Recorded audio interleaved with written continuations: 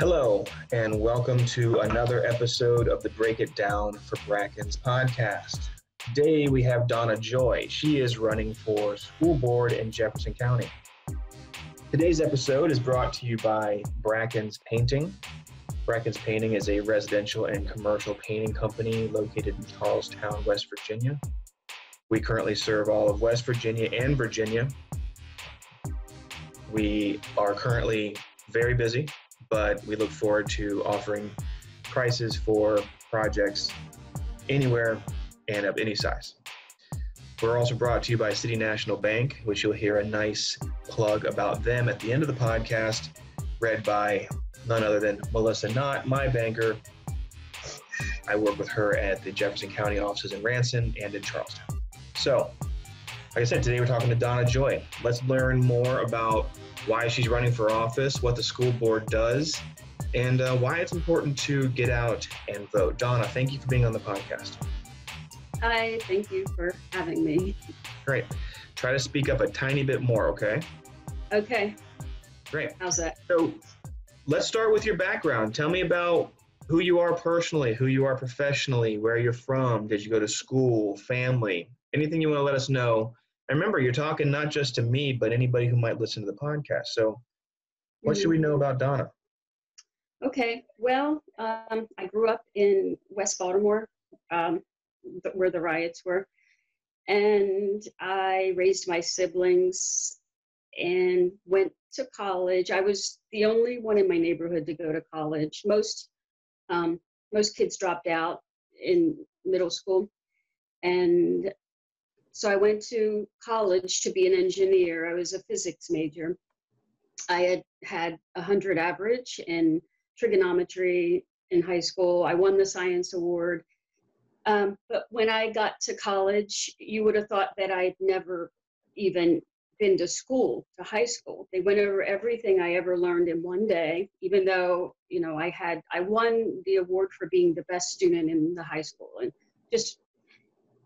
anyway, so I was very disappointed and was angry that I felt like I'd been cheated of an education, and I wanted to help other kids to teach them how to get out of poverty, and I wanted to fix the system. So I changed to education as a major, and where I grew up, there were a lot of single parent families, a lot of drug and alcohol abuse. So a lot of kids were in special education and labeled emotionally disturbed. So I really wanted to help that group of kids, special ed population. So I went on to get a master's in I went to Towson University for the bachelor's in elementary ed. So then I went to Johns Hopkins University and got a master's in special ed, and I had a concentration in neuroscience.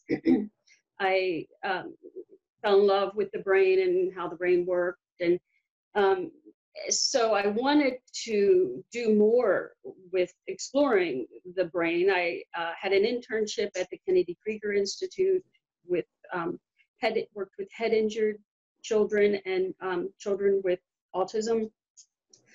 So I decided I wanted to pursue a PhD in the Mind Brain Institute, but I was told I needed to take more statistics classes and then apply. So I went back to Towson because it was a lot cheaper and took the graduate level statistics, but that was in the psychology program. So I ended up having to be a part of their graduate psychology, experimental psychology was the degree, in order to get these classes. So I ended up, taking these classes, but I found that I really liked the math. And so I started doing more of the math that I really had loved, when I first started. And so here I am with already 2 degrees and in a master's in experimental psychology and a bachelor's in math. So I ended up finishing those. Now I have 4 degrees and I still don't have it exactly right about what I wanted to do. I knew I wanted to help kids. All along I was teaching full time while I was going to school at night. So was teaching in Baltimore City. I taught severely emotionally disturbed children. And I taught special ed altogether for 15 years before I moved into the regular ed population. But so I found out about a program that seemed to cover all my degrees.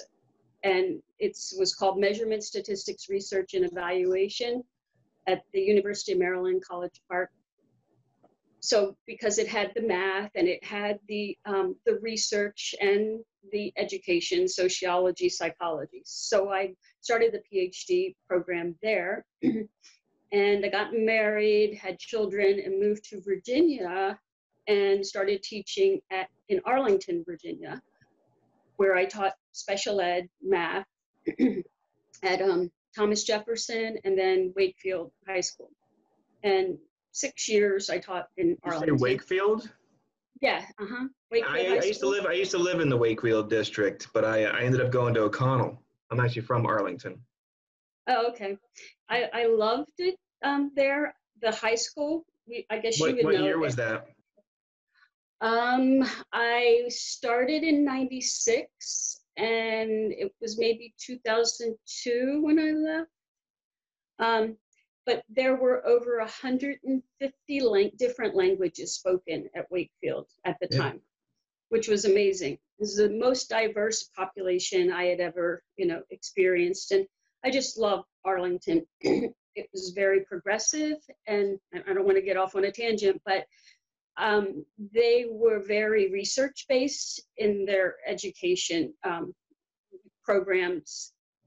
I don't know how it is now, but at the time when I went, they were number one in the country, pretty much. They were in the top 10, the Arlington County schools. And it was because they made their decisions based on sound research, which is one of the reasons I would like to be on the school board here. I don't want to get off on the tangent, but so anyway. We can do, Donna, this is my podcast. We can do any tangent you want to. I mean, all of a sudden we're talking about education in Arlington, which I don't have much to offer when it comes to education besides my own education, but to know that you taught at Wakefield, and me being from the Wakefield district or whatever it's called, I understand what those neighborhoods were like. And I was in high school in the late 90s into the late 80s into the early 90s. And it was definitely a rougher school for the Arlington County area. But like you said, very, very, very diverse. And again, part of this podcast is really to break down who you are. So if you go on a tangent, I'll guide you back. So you can talk about whatever you want, Don. I mean, part of another reason why this podcast I feel is important for me primarily is it helps me understand who people are before they get voted for. I like to vote for character, and it's hard when you're running for office to show what your character is to so many people. So tangents are okay. Go whatever direction you want to go. Okay. Yep. Thank you. You were mentioning that the Arlington County School District, they did well because they made a lot of their decisions based on sound research. Right. Yeah. For example, I think it must have been 2000 or 2000. It was around 2000. They decided to change the time when the older kids went to school. And it was based on the research that, the younger kids went to school in the morning, and then the older kids, later in the day, to give the teenagers more rest because of, research. And that was done. We're in, 2020 now, and you still, I see school systems are just starting to do that. So that was over 20 years ago that, they started that program. Well, that's pretty neat. Yeah.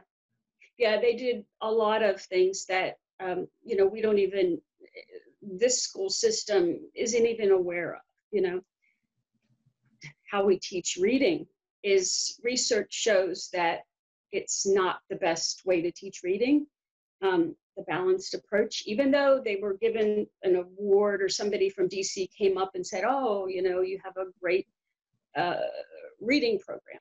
but it's not what research shows is ideal. So, well, hold on. Let's back up for a minute. I'm still on character development here. So, tell me a successful story that you saw based on, like you said, sound research. I mean, the changing of school hours, that seems to be just a little too big of a concept, but tell me a story where something that you saw was changing was directly impacting student performance, how they were learning. I can't hear you anymore. I lost you, your sound. Okay. Can you hear me now? Oh, now you're back. All right, yeah. Cool. So tell me a story. I was saying that the changing school hours was, it's kind of too big of a broad program. Tell me a story where you saw successes with students learning more efficiently through some research-based changes that you saw. Well, I mean, I was only there another 2 years, so that's a little difficult to find a direct example based on changing the school hours, but I can tell you that, you know, students, especially students that had jobs and, you know, they work late at McDonald's and they have to clean up afterwards, it gives them a little bit of extra time to sleep in. So those were some of the things that I noticed, but you know, you really need to look over time for me to be able to give you longitudinal studies. Right. Yeah. All right, cool. So you're from Baltimore. When did you end up moving to Jefferson County? 2004. What brought you out here?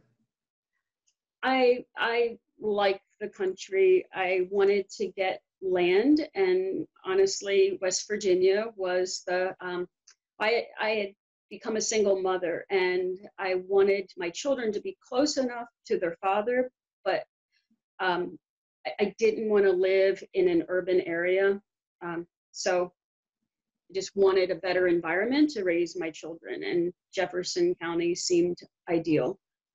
That's great. And I was able to get an acre of land, you know, as a single parent on my income, and I wouldn't have been able to do that in Arlington. So it was a real difficult decision to move from the Northern Virginia area where the schools were very good. I mean, my daughter had gotten accepted into one of the immersion programs for the bilingual school, which I really wanted her to be able to learn, you know, Spanish. But anyway, so that was the reason. Okay. So before we get into what the school board is, tell me about any sort of community service or organizations you belong to in Jefferson County, maybe somewhere people may have seen you or recognize you from. Okay. I never finished my education though. Is that? Yeah, fine. Let's go back. Keep going. Yeah, keep going. Sure. Okay, and then I'll go to community service. Well, so I ended up finishing my PhD at Virginia Tech because I transferred. Yeah, so the PhD is in measurement, statistics, research, and evaluation. And there was a book published because it's called the emerging culture of online education. So I did my dissertation on instructors transitioning from face-to-face to online education. And that was in 2004. So 16 years ago. And now we see teachers having to, you know, do that more across all the spectrums. I had researched college professors at the time. So anyway, while I was teaching in Arlington, and then I moved out to West Virginia and I started teaching online. So I taught at 6 different universities. Because I have a PhD in research and statistics, every major requires their students to take a statistics, you know, statistics for science, statistics for political science. So I was able to easily get jobs in the beginning. As time progressed, there are more and more PhDs because people can get PhDs online now, so it's just a lot easier. So they're more specialized. So you have more. When I first started, there were very few, people that could teach statistics and research. So so as time went on, fewer and fewer jobs, and you had to have the specific credentials. For example, I taught a science class at Strayer for like 12, 13 years, the same science class. And then they decided that you had to have a biology degree to teach in that department. Fortunately, because I had the master's in psychology, I was able to teach psychology. So I've taught psychology there for many years. But so I've taught just amazing different subjects that I've taught at the college level because of this kind of degree and the different degrees that I have. So, and I taught, this one is, I guess, mostly relevant. I supervise student teachers at two different universities, and I supervise dissertations in the educational leadership, mostly educational leadership. So I supervise principals' dissertations. Anyway, so that's the basic of my education. So you said community service. I wanted to touch for a second on statistics, especially graduate level statistics. I took research methods in undergrad, and everybody knows that undergrad is a different animal compared to graduate school. I went to graduate school at Temple University. Sorry, I got some sort of announcement there. Yeah, I did too. You got that too? Okay. And then when I went to grad school at Temple University, I had to take graduate level statistics. And at the time, I already had a budding career in Manhattan, and I was going to school in Philly, and I was living in the middle. I was commuting one way and the other way and one way and the other way to get to school. And inevitably, I missed classes. Oh my God, I've never experienced a curriculum that was so compounding from one class to the next class to the next. I literally could not get caught up. I had to negotiate with the professor and just say, I'm not going to be able to finish this class. How do we want to resolve this? But it was really amazing. But what's additionally amazing is how often I use what I learned in research methods and in my statistics class, specifically when it comes to simple concepts of sample size and population and things like that, and the type of study and all the biases. If you've learned that, particularly undergrad and graduate level, it applies throughout life. It applies in critical thinking. It applies in just analysis and decision making. I really grew to appreciate that part of the education, but I wasn't very good at it at the time of education, that's for sure. So I can understand some of that stuff you're talking about, and I also have said in the past that if I ever had 5 lives to live, I would spend one of those lives specifically in academics the entire time. And I love learning. I absolutely love learning. And I use this podcast as an additional version of continuing education with everybody I talk to. So thank you for that. That was really good background on the education. But yeah, moving forward, did you want to tell me about any sort of community service? Are you a part of any community organizations, or have you held an elected office before, anything like that? Okay. Well, I was on the board of the Shepherdstown Community Club previously. Otherwise, no, I haven't held any type of office. What does the community club do? Oh, the Shepherdstown Community Club? We rent space to groups. The market, the handmade market is, they rent space. There's weddings there. They own the Morgan Grove Park. So the community club is responsible for, the upkeep of Morgan Grove Park. So yeah, those are the things that they do. Okay. So I am a certified recovery coach, and I volunteer with the Blue Ridge Recovery Resources. I work, well. What kind of recovery? Go a little bit more into that for me. Oh, Well, the whole project stemmed from Senator Unger, noticing, of course, that we have a serious opioid addiction problem in West Virginia. So he created a program where he goes to different parts of the state, teaches coaches, so individuals that want to help those in recovery. So him and his group, they have taught hundreds of people how to be recovery coaches. He secured grants and scholarships, so I think I might have only had to pay $50 or $100 to take the training. And then you donate at least 40 hours, 40 to, I think it was 100 actually. There were different levels of the program that I took. So you donate several hours and then you become certified.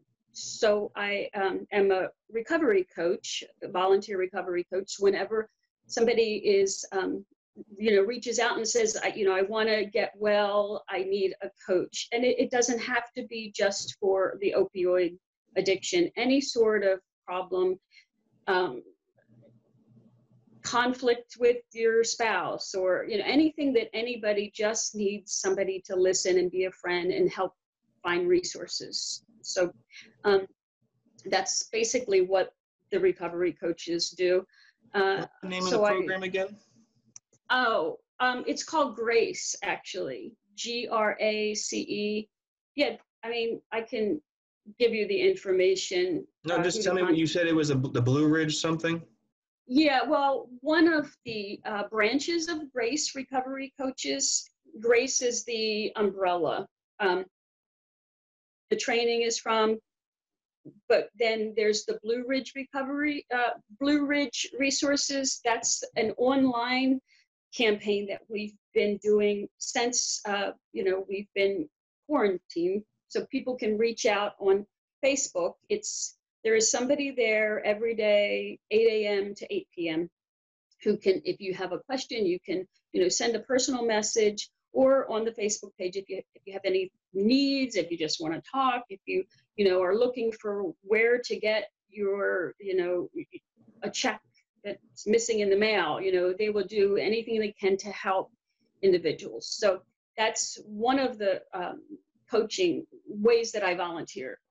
I also work in the emergency room. So if somebody goes into the emergency room, they've overdosed, and the doctors and nurses will ask, are you ready to change your life around?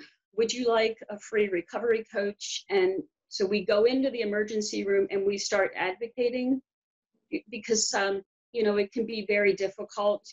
A lot of people suffering from drug addiction, they've lost everything. They don't have family to support them. They might not have anybody that they can call. So the recovery coach will go in and try to locate maybe a bed, in the state that their insurance will cover. Any kind of thing, calling people for them.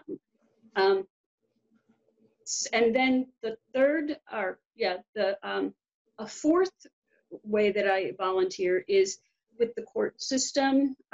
Judge Hammer has a program, the drug court. And so I go in once a week with it's a whole committee of people there to help people that have been arrested in relation to, drugs. They've, stolen from work, or domestic violence, whatever it is. And these are people that have had a drug addiction, and they're working on that. So, we meet as a committee, we discuss every case, every client, and then go into the court. The people that are, if they're kind of like on probation, they come in and they publicly, they can cash in their, because they get rewards for staying on track, for various, meeting certain thresholds. So they get these points, and they can cash them in for things like shampoo or laundry detergent. And then Really great. they have that whole group to celebrate them. They have the rest of the people that are, they have the whole committee of professionals, the social worker. There are police officers, the probation officer, maybe 8 different people, and then the recovery coach, which is what I do. That's really great. Those are all significant community service positions. That's awesome, Donna. Moving on to school board. Wasn't done, but that's okay. Oh my goodness! No, come on, tell me more. No, I thought number 3 was the last one. What else do you do? Well, that's just for the recovery coaching. Okay. There's actually 4 because of the online that we're doing now. The other 3 we aren't really doing because of the lockdown. Right. So, once that's up, then we'll go back into the hospital and the courts. But we are still actively, if anybody wants a coach, we are still doing it. We're just not meeting them face to face. We're doing it over the phone. So I've also been, well, I guess it's not volunteer, but it was for my community basketball coach at the middle school, and I was a volunteer swim official for the swim teams. So in Jefferson County, in West Virginia, the schools compete. Here, we don't have a pool in Jefferson County, which is unfortunate. Hopefully, if I get on the board, the new education complex would have a pool so that we could, have our own pool. It would be a lot easier. But right now, we share time. So all the kids in Jefferson County share time in the pool at Shepherd University with the other schools from Berkeley County. So if we could have our own pool, kids could get in a lot more practice. It's probably the only sport that they get less than 5 hours a week in the pool. You can do more on your own, but as an organized school sponsor, where other sports, track 2 or 3 hours a day, so that's like 15 hours a week as opposed to 4 or 5 hours a week. So we could be, more competitive, but at least, some kids, that's their sport, and it would just be helpful. I'm going off on a tangent, right? No, you're not. No, you're. Here's the deal. This is called Break It Down for Brackens. So you're breaking it down for me. I appreciate that. All right. Well, another reason that I'm really passionate about this particular issue is because we have kids living up on the mountain. It takes them 45 minutes to get to the pool at Shepherd, and that's very difficult. We don't have buses that take kids back and forth to these activities. So if we had the pool at closer to the school, they could go right from, or even at the schools. I know that that's a long way off, but one day it would be nice if we had pools at the high schools. Anyway, I can talk more about the mountain, which is, I would go into, I feel like we really need to invest more in that area for kids. I mean, there's not a lot for kids to do there. And we have some of the lowest income children in that area. So it would be really nice to have a little satellite program, after school program that the school system is responsible for. Do you know what I'm saying? Kinda, I do. Okay.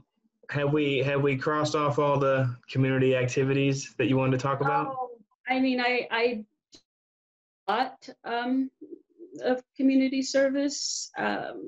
It's not necessarily with specific groups. Okay. But I also volunteer at the Jefferson County Community Ministries. Oh yeah. Well, no. So again, part of the point of this podcast is for people to get to know you. So I think what we've identified is that you are definitely around the county. You're definitely involved, both civically and on your own, doing what you can and what you want to do. So it's not like you're a recluse. What I guess we would define is that you're actually out there.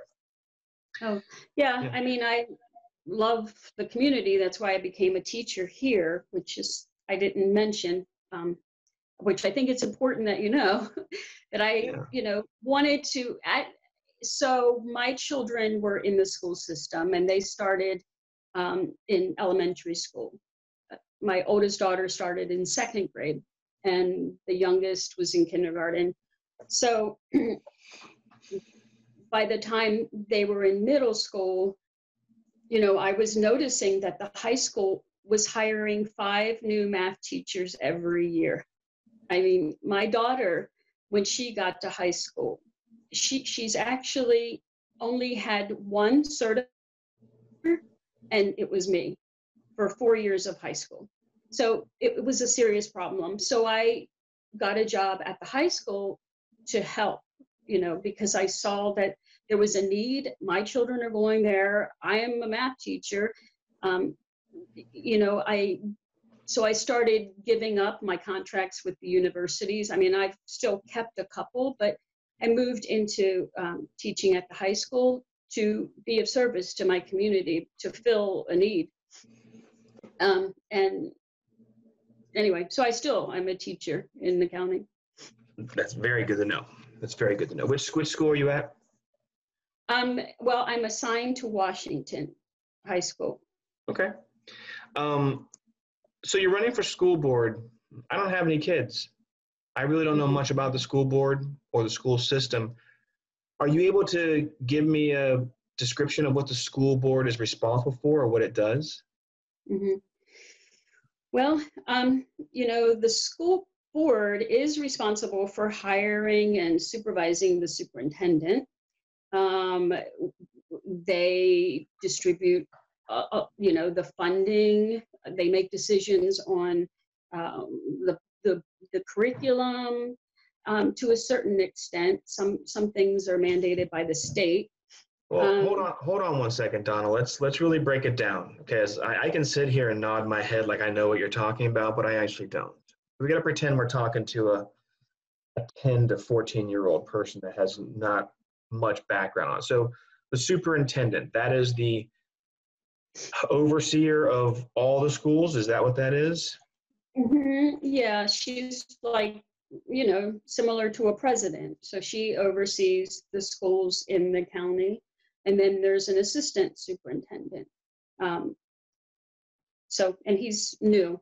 Okay. He's been there maybe less than a year.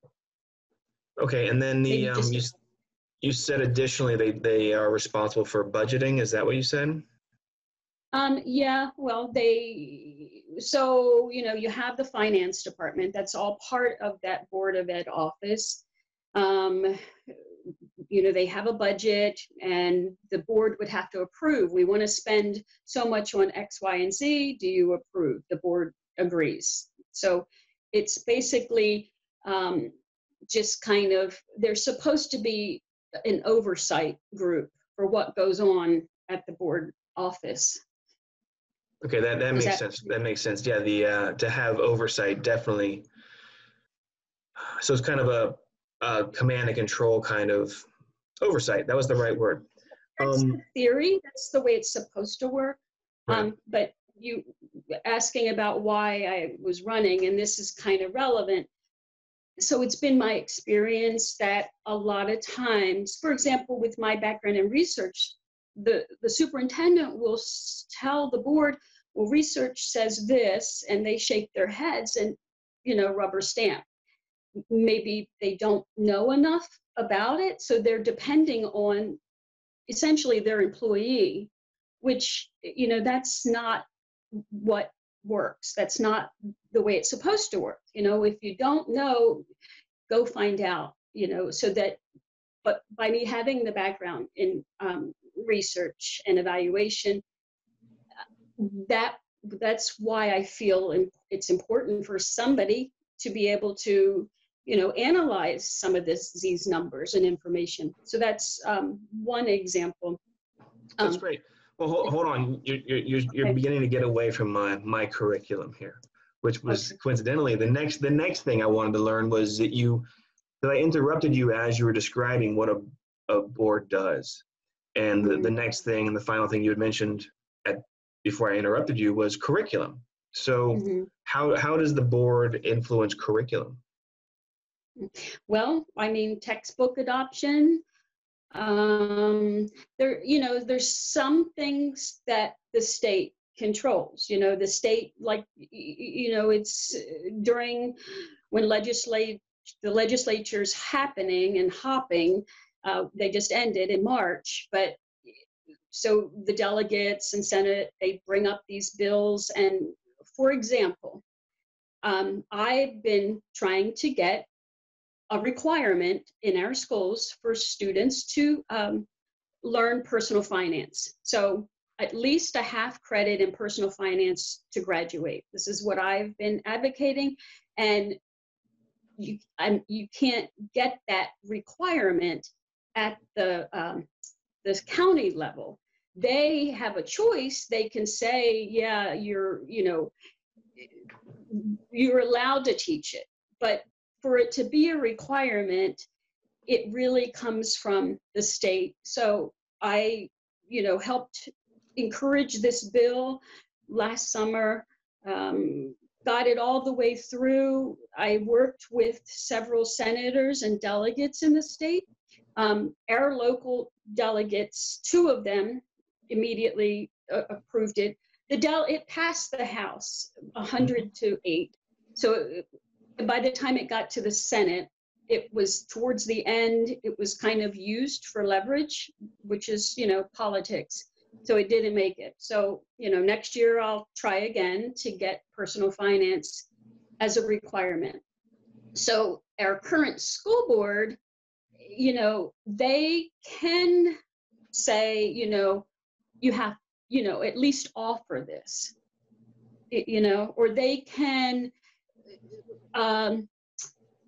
make sure that the schools are. So one thing with personal finance, as an example, they are supposed to be teaching it 2 weeks in civics class. Okay, that's what, the legislator said some time back. Well, that's not monitored, and the curriculum it's not substantial. So those are some of the ways. Is that clear? Like what Absolutely. Yes. the school board can do? That was explained as if a teacher was telling me. So that is perfect, Donna. So moving forward, then what other things is the school board, what else do they have influence on, or what else do they do? Well, when, for example, the school board signed off on the money for the pilot deal with Rockwell.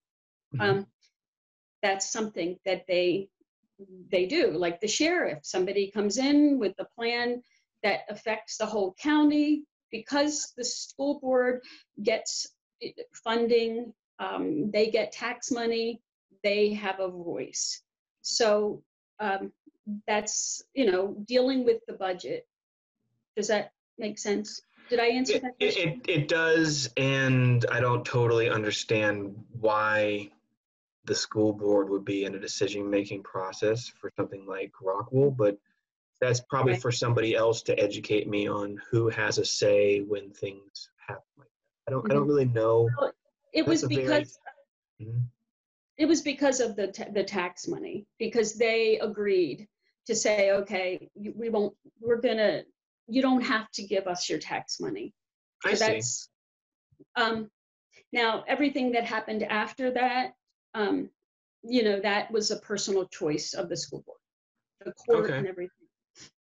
Gotcha. Yeah, that's a very foggy topic that I tended to stay away from because. Yeah, I wanted something else, but it was the first thing that came to my mind. No, sure, but I can the give you reason another the reason I don't get into it is that I can't seem to find, again, with a little bit of research methods background, a little bit of statistics background, I realize I'm not getting appropriate data from anybody that I can call as sound data. So that's why I don't really mess with that topic, because it's just, I don't know who's right and who's wrong. So why bother? I'm not going to think about it. Okay, so those are some great examples of what the school board does. And my next question was, why did you decide to run? I think that based on the things you told me about your background, your community service, the fact that you are a teacher and that you've got like, who knows how many degrees and PhDs and all that. I mean, give me something juicy as to why you want to run. It makes sense why you want to run, but where's your passion lie? Well, education is my passion. I started as a child teaching my siblings. I taught the kids in my neighborhood. I've, always been an advocate. I have students now that I encourage. Education has been extremely important to me. And I think it's important that we give the best that we can to our children. So the main reason, I guess, for running for school board is because, other than being extremely passionate about education, clearly, I am a career educator, teaching for 30 years at every different age, just about every subject you can imagine. But, I love my community and the children in my community, the whole state. But, right now we have the counties on either side of Jefferson County that are thriving. The kids are, in the top 10%, these school systems, Washington and Loudoun. And yet we are in the bottom 10% in the country, in the state. Jefferson County, I think, is ranked number 2, but so what? If you're ranked so low as far as the whole country. I would like to get our schools up to the level of the schools in the surrounding counties. It's not fair that just because you live across the street, you'll have a much lower quality of education. So does that make sense? It spawns so many more questions. When you run for school board, are you running in a particular district, or how is it broken down to determine whether you win or not besides the popular vote? Mm-hmm. Well, so the way it works in Jefferson County, the system is broken up into districts: Middleway, Cabletown, Harpers Ferry, Charlestown, and Shepherdstown. And so at any given time, you can only have 2 people on the board that live in any one of those districts. It's not that they only represent that district, it's just that their home address, where they live. So right now, there are 5 people on the board. 3 of those positions are up for re-election. The 2 people that are currently that were voted in 2 years ago, they have 2 years left. So each term is for 4 years. So they still have 2 years to go. So you're not getting a whole new board every time. You have stability, which that makes sense. So Lori Ogden and Skinner, she's from the Cabletown district. So that means you're only going to have 1 opening for Cabletown, because you've got somebody on the board who has their position for 2 years, only 1 spot for Cabletown. Shepherdstown, Mark Osborne is from Shepherdstown, and the person that the school board appointed, Wendy, she just took over for when Arthena Roper left. So she didn't get elected. The board, appointed her, so she still has to run. She lives in Shepherdstown. So there are 2 positions available in Shepherdstown this time. Does this make sense? Absolutely makes sense to me, yes. But go ahead. Yeah, so the way that the election works is the top since we have 3 openings, and there would have only been 2, but because of the, Arthena leaving. So we have the top 3 will get, where the top 3, they get the most votes. However, and they'll get the position. However, if the third highest, if those all 3 are from the same district, that third person won't get a seat, because you can only have 2. And plus, aside from that stipulation, the third highest will only be serving out Arthena's term. So they don't get that 4-year. They will have to rerun in 2 years. Okay. Does that make sense? Yes, it does make sense. Now, if I live in Charlestown, does that mean I'm only voting for people in Charlestown, or am I voting for each district, or am I just voting on a popularity contest? Well, that part of the question is a whole nother story, but hopefully you're not. But anyway, so you vote for anybody, because it doesn't matter where they live. Anybody on that board hopefully is there for all the kids. It's just where they live that, to divide it up. But you're not representing your own district by any means. I mean, that's not the plan. That's not the purpose of the design, is not for that. Okay, so 11 people are running. I get to vote for 1. You get to vote for up to 3. You can vote for 1, 2, or 3. So you will be voting for up to 3, no more than 3. Is it confusing between what you guys are versus what the magistrates are versus what city council is? There's so many different levels of confusion. And again, and different districts. We're breaking it down for Brackens. This is great, because when you walk into the booth, if you don't know really, then you're just winging your vote. It's democracy, but it's what I like about these mail-in ballots. I was concerned because when research shows that when you have a lot of candidates for a position, the people that get the most votes are usually the top candidates on that form, because they do what you say. They just click, they don't know. They'll just click the top 3, which is exactly what happened in the last election. The 3 at the top on that ballot got the most votes. However, and unfortunately, I'm number 7. So, but this time I'm hoping with these mail-in ballots that people will spend more time with it, and they could go and research. But at least they're not pressured in this booth, and so that's a great perspective. That's a great perspective. And I'm not trying to get out the vote or whatever, but I do think that anybody who might be listening, we could kind of inspire them to spread the word, because not a ton of people listen to the podcast, but if half the people who did told one person, hey, I heard of a really great idea. When you do get your absentee ballot, you'll see what names are on there. Go to their websites, Google them, check out what they stand for.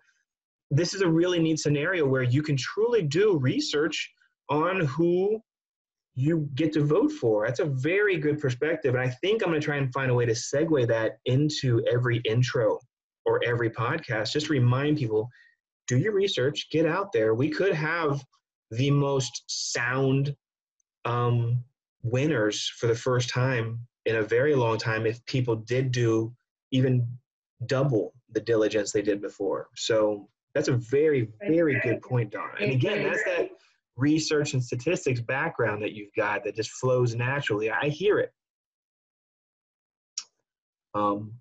Let's see. Voting day is June 9th. We were still on the topic of why did you decide to run? Did we cover that? I mean, fully, besides the passion for education and. I want to bring the schools up to a level of the surrounding counties, and I see that there's a need. I mean, having taught in the school system, I I feel like they need somebody on that board that knows what goes on, as a parent and as an employee. Um, eh, uh, I mean, I know how difficult it is for an individual to access the board, as an employee or, the public. It's very difficult. You can go to these meetings, you fill out a form, you get to speak for a few minutes, but there's no guarantee that you're ever getting a response back. It's like this mystery, committee that it's not accessible. So I would like to bring, more accessibility to the board, to be a true servant of the community. Transparency, I mean, we need to know, well, why did you do that? What is your thinking? And I would create a website just for the board, not to put the recordings only of, those board meetings, but every decision that they make, we ought to have some logic behind it. Why did you spend $500,000 on these lawyers to fight parents who are just trying to get, services for their kids with disabilities? I mean, people need to know that. People need to know, the whole picture. People need to know, why were we fined? We were fined for violating employee tax. The federal government fined the school system. We shouldn't be wasting our money on these kind of things, So, to have it so that the public can see, and then, if they disagree, then the public can, make comment and have a formal process. That's another, I'm going off on a tangent saying No, things you're that not. No. You are breaking it down. This is all about tangents, Donna. I mean, the thing is this is an opportunity for you to break it down on what you're thinking, why you're running, and why it's important. And like you said, accessibility, transparency, and accountability. Yeah, I mean, right now, many parts of their school system aren't, there isn't a lot of accountability. It becomes your word against this mysterious entity. And, this dysfunctional. It's not helping us improve. If we want to have schools that, are of the quality of those other counties, like I said, we've got to bring up the level of, accountability, integrity, respecting teachers, employees. They need to be able to voice their concerns and not fear retaliation. But those kinds of things. Donna, I love it. I love everything you're saying. And I've got one more question before the floor becomes yours totally, okay? Oh, okay. And the last question I have is, it might be 2 parts, it might be 1.5 parts, I'm not sure. But normally I ask people, why is it important for people to vote, right? And hold me before you answer that. I don't have kids. Why is it important for people who aren't directly involved in the education system to care who's on the school board? And then why should they and everybody vote? So it's kind of a 1.5 tiered question. But really, I'm just like, hey, these all sound important. This is something I should be concerned about, but it's really not going to hit my radar. I don't have kids. So why? Right. Answer that for me. Well, a lot of reasons. I can give you many examples of when I ran for school board before, when I was out with, we've been shut in for 2 months, so we're not out as much, but I have interacted with the public and on various issues that have nothing to do with children. So let's see, number one, you have a bus stop at your driveway, at the end of your driveway. And the kids, this was a real concern, that, a constituent voiced to me. The kids are tearing up their plantings? Why does that school bus have to stop where they don't even have children? Was a good, valid question when, the person pointed out, if you just put it, a few yards down the road, that's an ideal. It's even better. There's room for them to play. They're not on private property. So, so when you have to do with your own private property, the bus garage, when they built the new bus garage, that whole community was upset because the school system, there was supposedly an agreement, and I don't know all the details, but they don't block the bus garage. So the floodlights stay on all night, there's noise, and they don't have kids. They're paying for to get good schools, but they also want to not be put out by the system. So those are two examples. Does that make sense? It makes sense. Yeah, I guess but also, you're a small business owner, mm-hmm. and you want to contribute to your community. You want to hire people that can do basic, math and, can fill out the application. You care about the quality of education. You're invested. If you want, you're going to be living here, you'll go to these businesses where you have these people that literally, I've had people in stores that can't count the change. Donna, these answers are really, really good. Thank you. Thank you for those answers. Now, we've exhausted the amount of things that I wanted to talk about. So if you have any pitch or if you have anything you want to say to potential voters or to get the word out about any sort of thing, any cause, any event, any business, anything you want to plug, now's the time. You can pretty much go any direction you want to on any topic and teach me something. Okay, well. And I know that was on the spot. That was very on the spot. We didn't prep for this one, but, Let me think about it. So I guess first thing I would say is I haven't had a lot of time to work on my website because I have been sick my voice, I'm losing it again.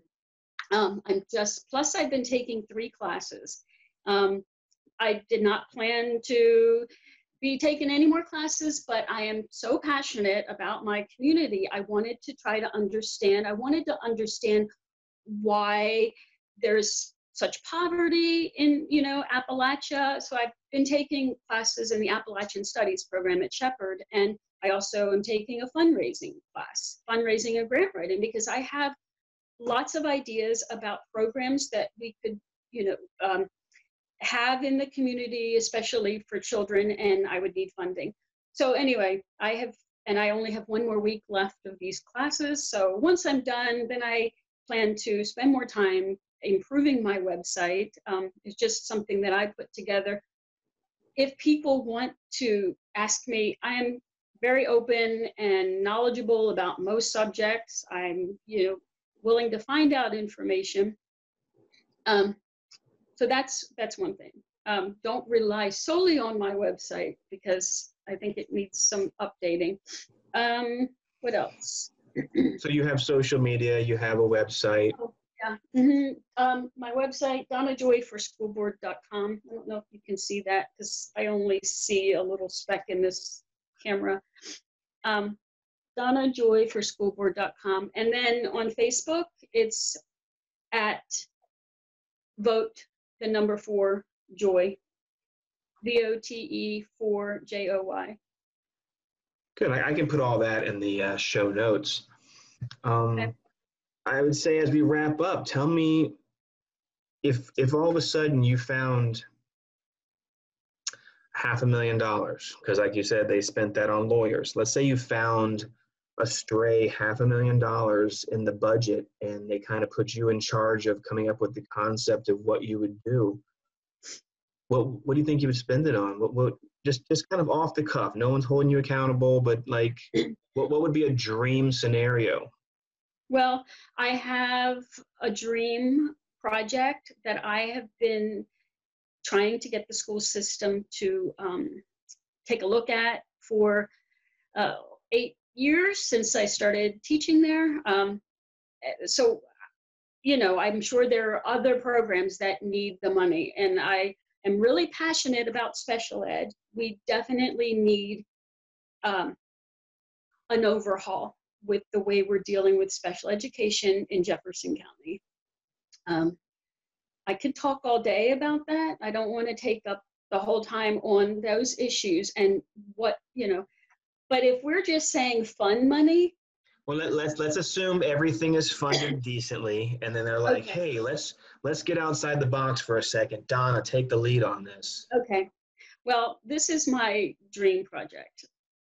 Um, so I, uh, so I once saw this documentary called Paper Clips, and it was about a middle school group teacher who wanted to teach kids about the Holocaust and, you know, to put a solid physical concrete value or representation of the number of lives lost as a result of the Holocaust. So they had the kids collect a paper clip, you know, for each number of victims of the Holocaust. And they were learning how to write letters to get businesses to donate these paper clips. Then they, you know, they had to count them, organize. Well, 2 victims of the Holocaust heard about their project, and they donated a train car from Germany. It was shipped over, losing my voice. It was shipped over. That train car became a museum, and so it's it's a monument museum to the victims of the Holocaust. Meanwhile, these kids have learned, you know, adding, subtracting, the math. They've learned the writing, the planning. They've learned a lot about the Holocaust, and their town has this lasting monument museum. Well, I want to do the same thing with to recognize the people that have been enslaved in any capacity in this country. And I would use a penny, Abraham Lincoln. So the same idea where the kids would get, you know, they'd have to study slavery. Who were the enslaved? How many numbers do we need? And I would get a donated old ship or, you know, construct something to look like that. But, you know, the students would be learning, and we would end up with a lasting monument, and the whole community would be involved.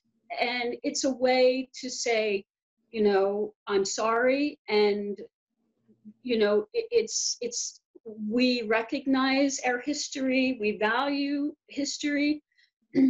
And each year, you know, the kids that, you know, after it's built, students would still be involved. They would learn about slavery, the importance of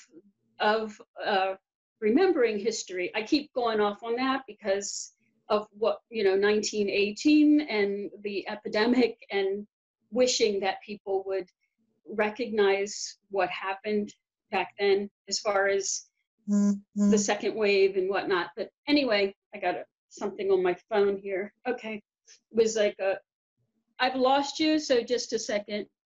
Okay. Oh, you're back. Nope, you're gone. Wait a minute. I've still got you. Oh, you do? I don't see you at all. I'll just sit here and talk to this blank screen then. Yeah, sure. Just continue with the passion project. Yeah, I mean, okay. So appreciating history and whatnot. So, I mean, I don't want to get off onto that political. I guess it's political. Well, that's fine. Well, look, that's a really great, you know, project. That's it. Let me just finish that thought then. Sure. I just want to say that, you know, even after it's built and established, the new students would come and learn, and they would be working in the museum, and they would be teaching the public about you know, the history of slavery is in this country, but especially in our county. And it's a way to, you know, give a tribute, learn about history, and learn research, writing, math skills. This is driving me crazy that I can't see you. It's okay. I have a still of your face. Well, look, Oh, so because we're having a little bit of technical difficulty, I mean, the good thing is we've covered all the points that I was looking to learn, and I hope you had a chance to share things that you wanted to share. Did we miss anything that you can think of off the top of your head? um, why I'm the best candidate, maybe. Well, hold on a second. Let's do this.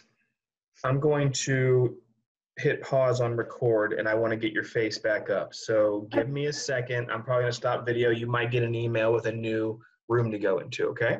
But it might just take me a second if I could just give me a second. No, I want to do this right because I have all the ability to do the editing in the back on the post-production. So just give me a second here, okay? One I'm second. here now. Wait, there you are. Yeah, I told you, just give me a second. I had to. Technical difficulties averted. And I'll put it this way. There we go. Shift it a little bit to your right so we can see your whole poster. A little more, a little more, a little more. There you go. Okay, final question then. What makes you the best candidate? Well, I am highly qualified, and I have, you know, as being a teacher and having children in the school system, having taught every age and just about every subject, dealt with lots of different socioeconomic levels, living in one of the poorest and teaching in one of the poorest school systems in the country, but also teaching in one of the wealthiest school systems in the country, in Arlington. So I am familiar with the effects of socioeconomic levels. My research background, my ability to analyze research, conduct research, I think that that's crucial when you're dealing with a school system that there are so many different factors. Learning, philosophies about teaching styles, and then, you know, dealing with the public and planning, community planning. We have, I'm getting more of these things up on my screen. You know, just as far as, like I said, when you are going to build the new schools, because we need, I've got to get that off so I can see. All right. Darn it. Give me a second. You're back. Oh, just give me 1 second.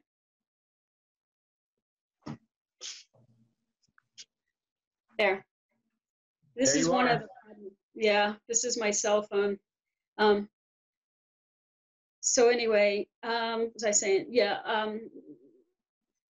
For the most part, Donna, you've been reiterating all of the same things we've already talked about. I mean, like you said, experience, research, statistics. You have the passion for education. You've been in it for your whole life. I mean, I can only hope that the other people are close to as experienced or as passionate as you are, you know, and that would mean that no matter who gets voted in, people with passion are getting in. I don't understand what the ulterior motives would be, but I mean, that's kind of what you were getting at, I assume. I guess so. Yeah, I mean, I am passionate about education, and I have a variety of experiences outside of education. I was an apartment manager for many years, and so I'm used to dealing with budgets. I was a bookkeeper going through college, so I have a lot of skills that the board, it would be helpful to, you know, quickly. I mean, I've been teaching math for 30 years, so I can look at, you know, I could see, well, that number's off, you know. Just not that the people on the board can't, it's just that I have a lot of unique skills that a board would, could really use, and our board. Donna, this has been a dynamite podcast. I have learned a lot, and I really, selfishly, that is all I was here to do, was to learn about Donna, learn about what the school board is, learn why it's important, specifically for people who don't have families or kids, why they should be voting. And I feel like I got all my boxes checked. I hope you feel like you have shared what you wanted to share. And this podcast, for the most part, should and can be a commercial. You can share it on social media as much as you want to. You can, it's not just to win my vote. It's to share with people. And everything you've said has been, I mean, as far as I'm concerned, it was awesome. I mean, I learned a lot. So I really thank you for being on. Well, thank you. I could talk all day about education. And that's good. And because you have that much experience and that much passion, that's probably what makes you a good candidate. And of course, anybody who's listening, I welcome anybody who's running for office to come on to explain who they are. There's no gotcha moments. There's no let's catch you in something scandalous. It's again, it's like talking to somebody who doesn't know much about the topic and sharing the amount of knowledge and passion they have for the content, which is exactly what you did, Donna. And again, like I was complaining earlier in the week, I've had a few people who are running for office that have straight up blown me off. And I'm a little bit sideways with those candidates. And I'm not going to drop their name, but they're probably not going to get another opportunity to come on here, and not that it's even a big deal to be on here, but if that's how they're handling an appointment with somebody who took the time to prep and to be on a podcast with them, that's not a very good example for somebody I want to vote for, right? So again, I think you did a great job, and feel free to use this as part of your campaign. I think it's dynamite. Thank you. I appreciate it. I appreciate your time and patience. And really good questions. And it's cool that you are from Arlington. Yeah. You went to Wakefield? Did you say you went to Wakefield? I did not. I would have gone to Wakefield. I went to O'Connell. O'Connell, mm-hmm. Yeah. Okay. Which is a private school, which that's just the cards I was dealt. So I got to go to a very good college prep school. But all right, Donna. Well, we're going to sign off now. Thank you so much. Hey, thank you. I appreciate you. This podcast is brought to you by City National Bank in Ransom, West Virginia. I am Melissa Knott and manage both of our Jefferson County locations. Our Charlestown location is located on George Street in Charlestown, and the Ransom location is located in the Potomac Marketplace Shopping Center. City National Bank is a full-service community bank that provides an array of financial services. We offer a range of free checking accounts and savings products for both consumer and business customers. City National Bank offers competitive low-rate and low-cost lending products for both business and personal needs.